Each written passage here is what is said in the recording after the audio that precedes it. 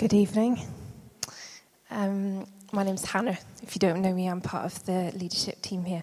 I realised this week that I have become strangely too familiar with the story of Jesus' death. Anyone else with me? Strangely too familiar. And a large part of why I realised this was because my husband Tom and I have spent some time reading the story of Easter to our 3-year-old son this week. And there is nothing like the why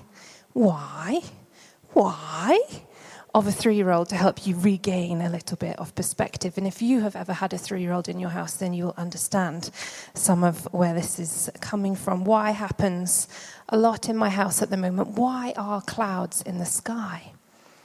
Why do cars go fast? Why are wee-wees yellow? All these questions that one has never really pondered. But the why of Good Friday had me well and truly stumped. I'm not going to lie. Why?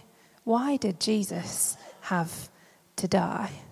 I actually was at Tesco earlier today and met a very grumpy trolley man who was just a bit, grumpy really, basically, about the fact that there were trolleys all over Tesco car park because everybody was doing their Easter Sunday shopping today.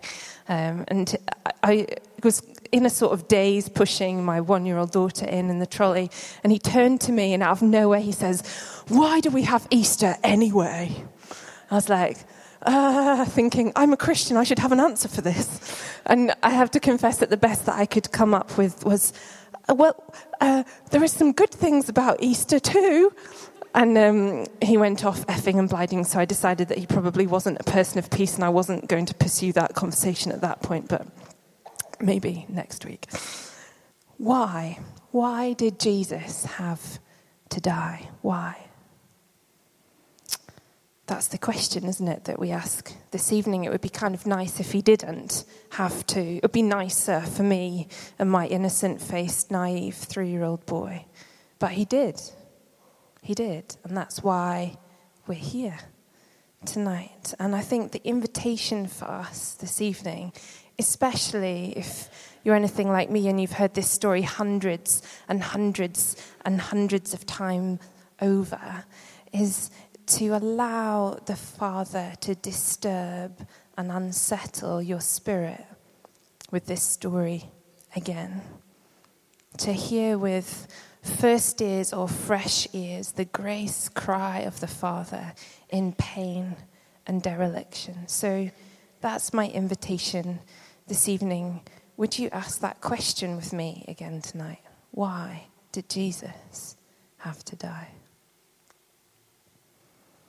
So let's take a few moments to unfamiliarize ourselves with this remarkable and most infamous death of all history. After reading about the mocking of the crowds earlier in this passage, so before the bit that Lindsay just read, it would have been completely within our rights to assume that all that's left to hear is that basically it took Jesus a few days to die, because that's normally what happened.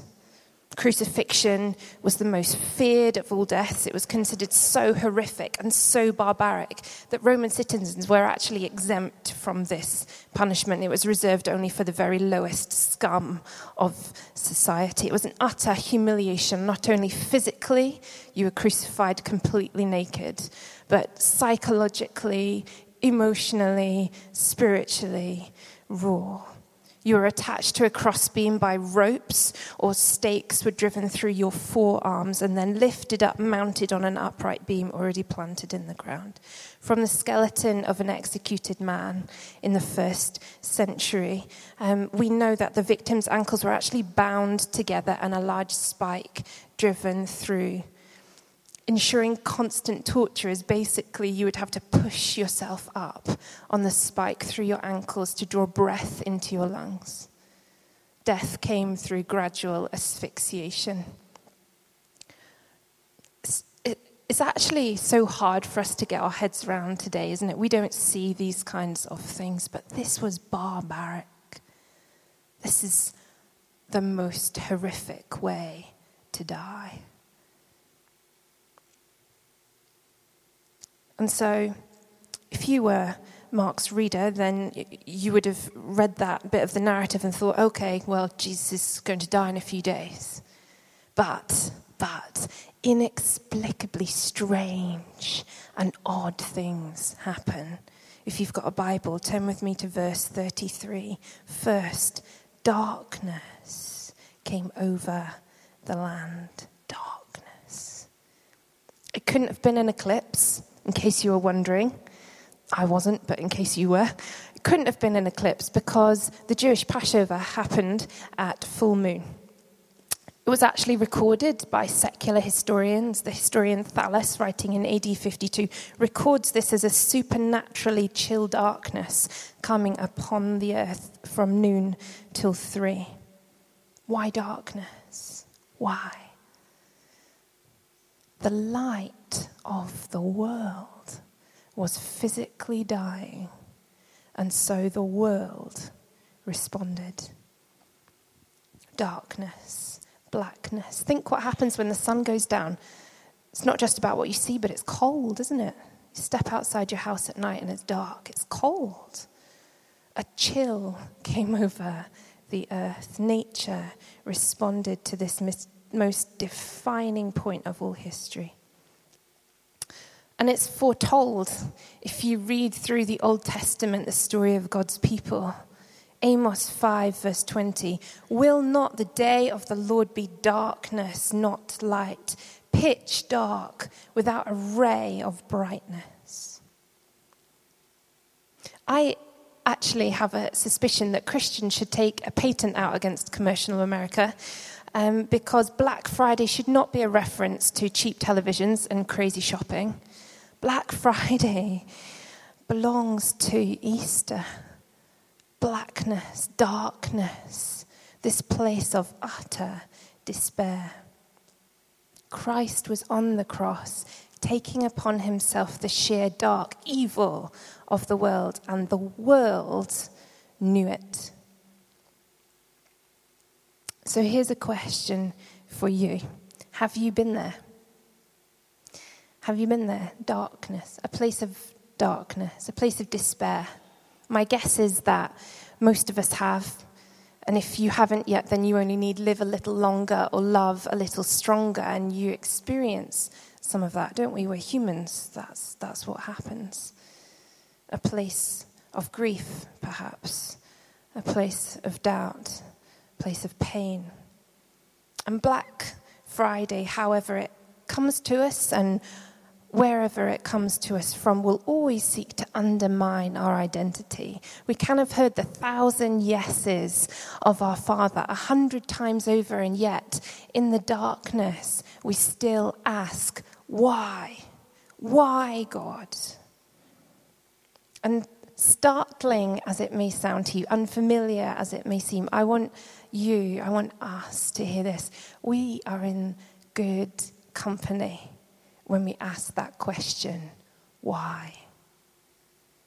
We are in the company of God himself. Verse 34, Jesus cries out, Eloi, Eloi, lama sabachthani, which means, my God, why have you forsaken me? Why, God? Why have you left me? Why does it feel as if you are absent? Why do the innocent suffer? Why? That is the question. And if Good Friday tells us anything, it tells us it is okay to ask the question, why?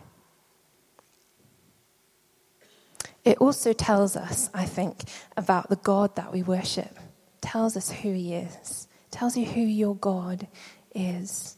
The cross is like the finish point of Mark's gospel. It's the end point. He's been kind of running towards it all the way through. And if you were going to kind of put any gospel into bullet points or a spreadsheet, it would be Mark's gospel. He's kind of like, this is how it happens. This is Jesus. He's the Son of God. He's the Messiah in flesh on the cross.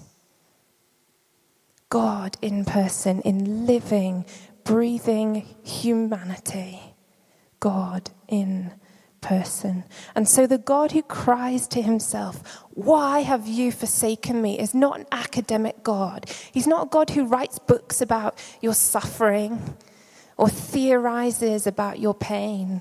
He's a God in person who came to share with us, who allowed pain to mark him, to maim him, to mutilate his flesh, to punch holes through his hands. And he cries out, "Why have you forsaken me?" Forsaken it's a funny word, isn't it? We don't really use it in the English language much anymore, apart from maybe if you're really posh, but I don't. And forsaken, it means abandoned or deserted, usually in a time of great need. And it seems to me that what Mark and Matthew, because this account is in Matthew too, would have us understand is that is how Jesus felt, hanging there on that cross, utterly abandoned, utterly cut off. And think with me for a minute about how horrific this must have been for Jesus. This is the Jesus who, John 17:5, has been conscious of the glory that he had with his Father since before time began. This is the Jesus, John 11:42, who spoke to God as Daddy. That's the kind of intimacy he had with God. Daddy, I know that you hear everything that I pray. This is the Jesus who Matthew 11:27 had a unique and complete knowledge of God. And this Jesus, cut off, abandoned. This same Jesus cries out, "God, where are you?" Some people believe that in that moment there was a point that God could not look upon Christ, turned his face away. Personally, I can't make that sit. Doesn't mean that I'm right.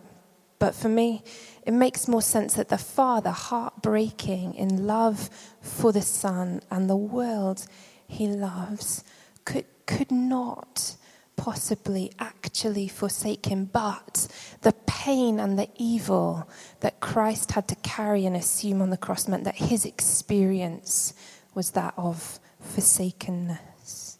Whichever way you read it, whichever way of the coin you fall, it's clear that's how Jesus felt, forsaken.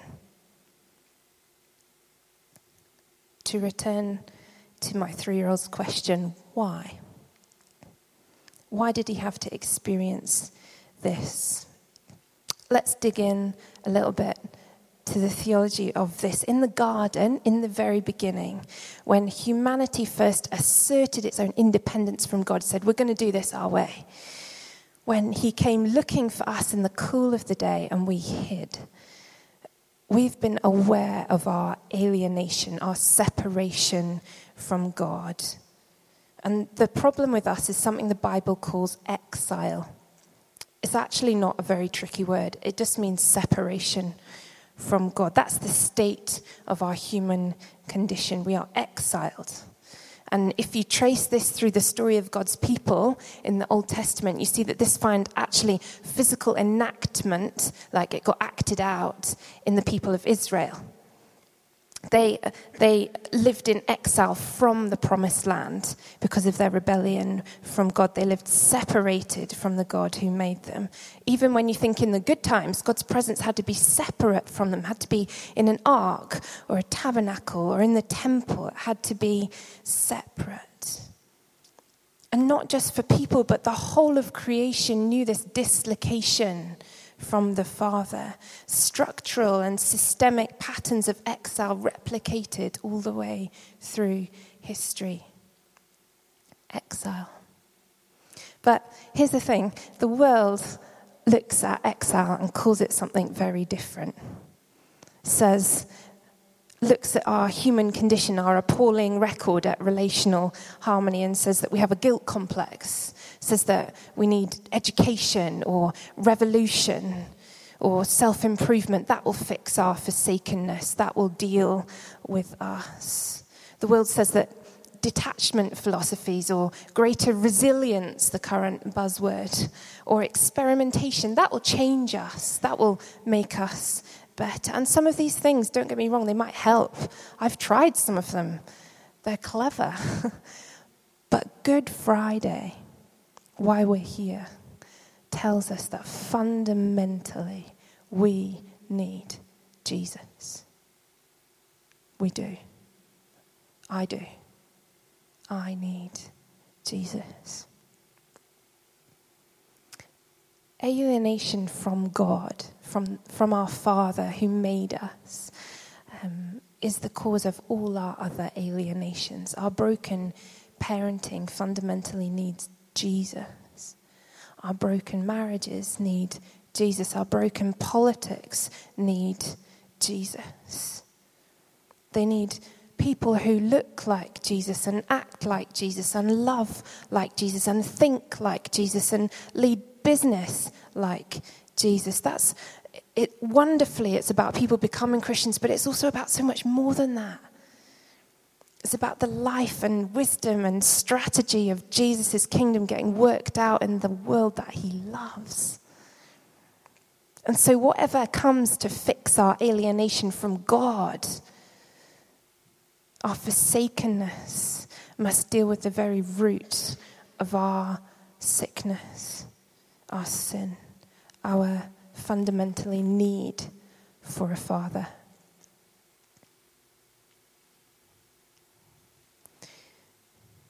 Michael Lloyd-Jones says this beautiful thing: we need nothing less than atonement, to be at one with the love from which we sprang. We need, like the prodigal, to come home, to know the running, embracing, forgiving, accepting, reclothing, celebrating, dancing love of the Father. That's why Christ was on the cross. That's the why. That's why Christ was there. He takes upon himself our forsakenness, our exile, our alienation from the Father. And there on that cross, the love of God triumphs. He's the fulcrum of Israel. He's the final and perfect representative of all human history. He goes to the cross so that we can actually join him there, so that in his dying we die too, and then we live. He's the one person in whom 100% God and 100% man collides. And his cry screams for all mankind the bitter consequence of rebellion from the Father. God, where have you gone? And with that cry, he achieves for us perfect union with our Father. We get to live with our Father again. You get to live with your Father again. We are not alone.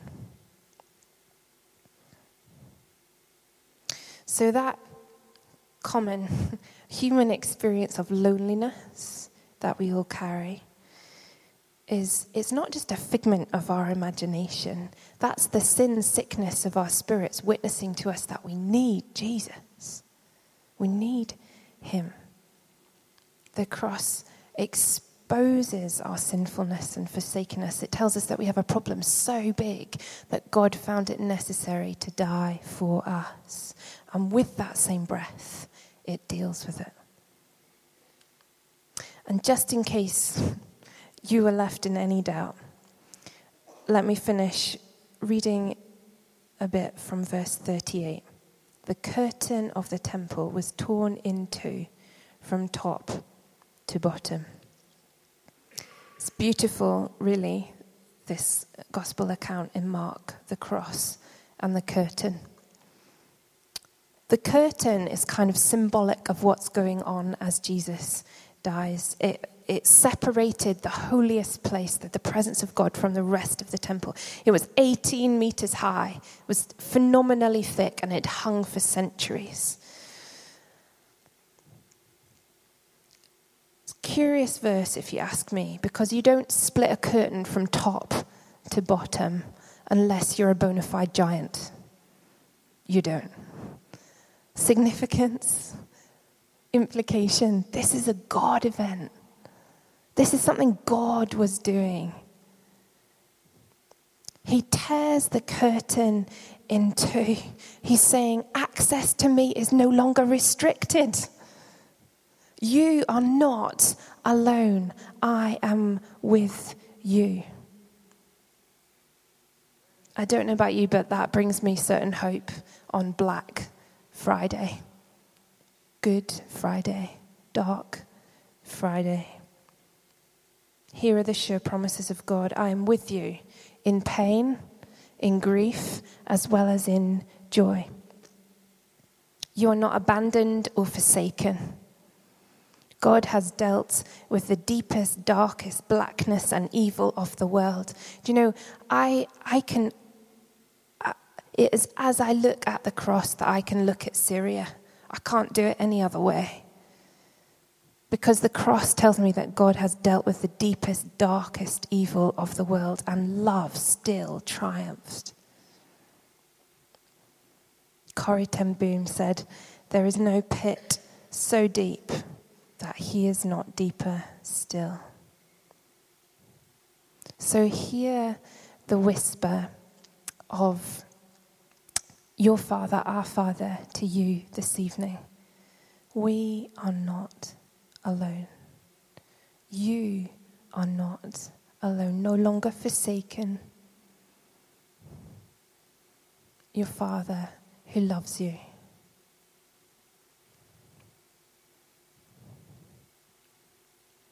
Amen.